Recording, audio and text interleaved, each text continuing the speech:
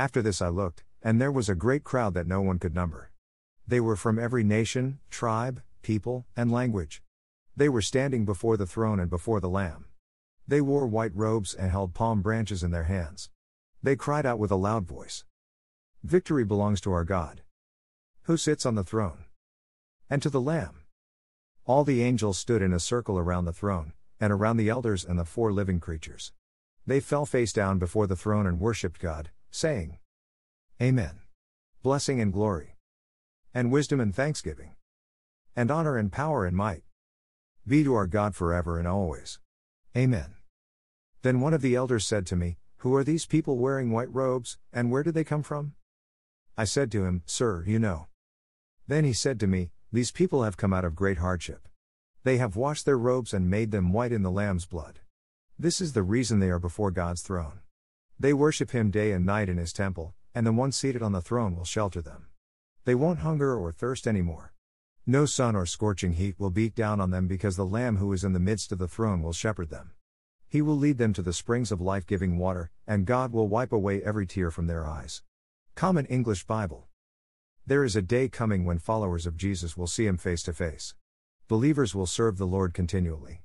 God's very presence will be their permanent shelter. It will be a glorious time of unending peace, harmony, and rest. There shall be no more worrying about how to make ends meet, or we are going to get our needs met, and anxiety about the future. Injustice will be a thing of the past. Unending love and light will replace it.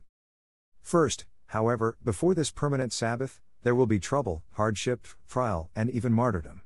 There is presently pain and suffering. Like a woman in labor, this must take place before there is the glory of new life. Greater than a hero is an ordinary individual who finds the strength to persevere and endure in spite of overwhelming obstacles. Greater than Christopher Reeve. Sometimes the difficult circumstances of life seem to have no end.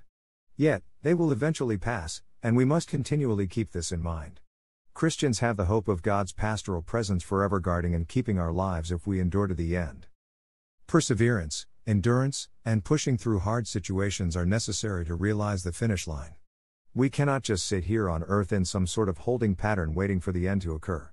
Just as an athlete must go into strict training in order to run the race well, finish strong, and cross the line, so we as Christians are to be in training, utilizing an array of spiritual practices that will fortify our souls to keep going and finish the race. The book of Revelation was a vision of the Apostle John given to believers in hardship who needed to persevere. Giving them a glimpse of the glorious ending was one way of helping them in the present to live for Jesus Christ, despite the pain. Since the Christian life is not a sprint but a marathon, here are some ways we can build an enduring and persevering spirit until Christ returns. Don't be afraid to fail. That's because, for the believer, we know the ending. We may feel like colossal failures, at times, yet, because the Lord is with us, we have nothing to fear. Being secure in our identity as God's people enables us to step out and engage the world. When I am afraid, I put my trust in you. I trust God, so I am not afraid of what people can do to me. I praise God for His promise to me. Psalm 56 3-4, ERV. Take small steps of faith. We can incrementally improve ourselves daily through our growth in grace. We don't need to always do big things for God. We can do small acts of kindness with big love. Continue to grow in the grace and knowledge of our Lord and Savior Jesus Christ. To Him be the glory, now and forever. Amen. 2 Peter 3:18 GNT. Love the Lord your God with all your heart, all your soul, all your mind, and all your strength. The second most important command is this: love your neighbor the same as you love yourself. These two commands are the most important. Mark 12:30-31, ERV. Identify the resistance. Name the obstacles, impediments, and challenges to perseverance. Our awareness of what hinders us gives us the power to choose how to handle it. We should remove from our lives anything that would slow us down and the sin that so often makes us fall. We must never stop looking to Jesus. He is the leader of our faith, and He is the one who makes our faith complete. Hebrews 12:1-2, ERV. Practice good self-care. The body, mind, emotions, and spirit are our vehicles to doing the will of God. So, it is imperative we steward these precious gifts of humanity with care. The only way we will make it over the long haul of our lives is through paying attention to this. God has made us what we are.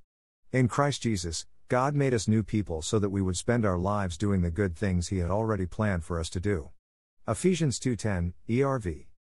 Surely you know that you are God's temple and that God's Spirit lives in you. 1 Corinthians 3:16, GNT. Know why you are persevering. Losing connection with why we do what we do leads to dropping out and giving up.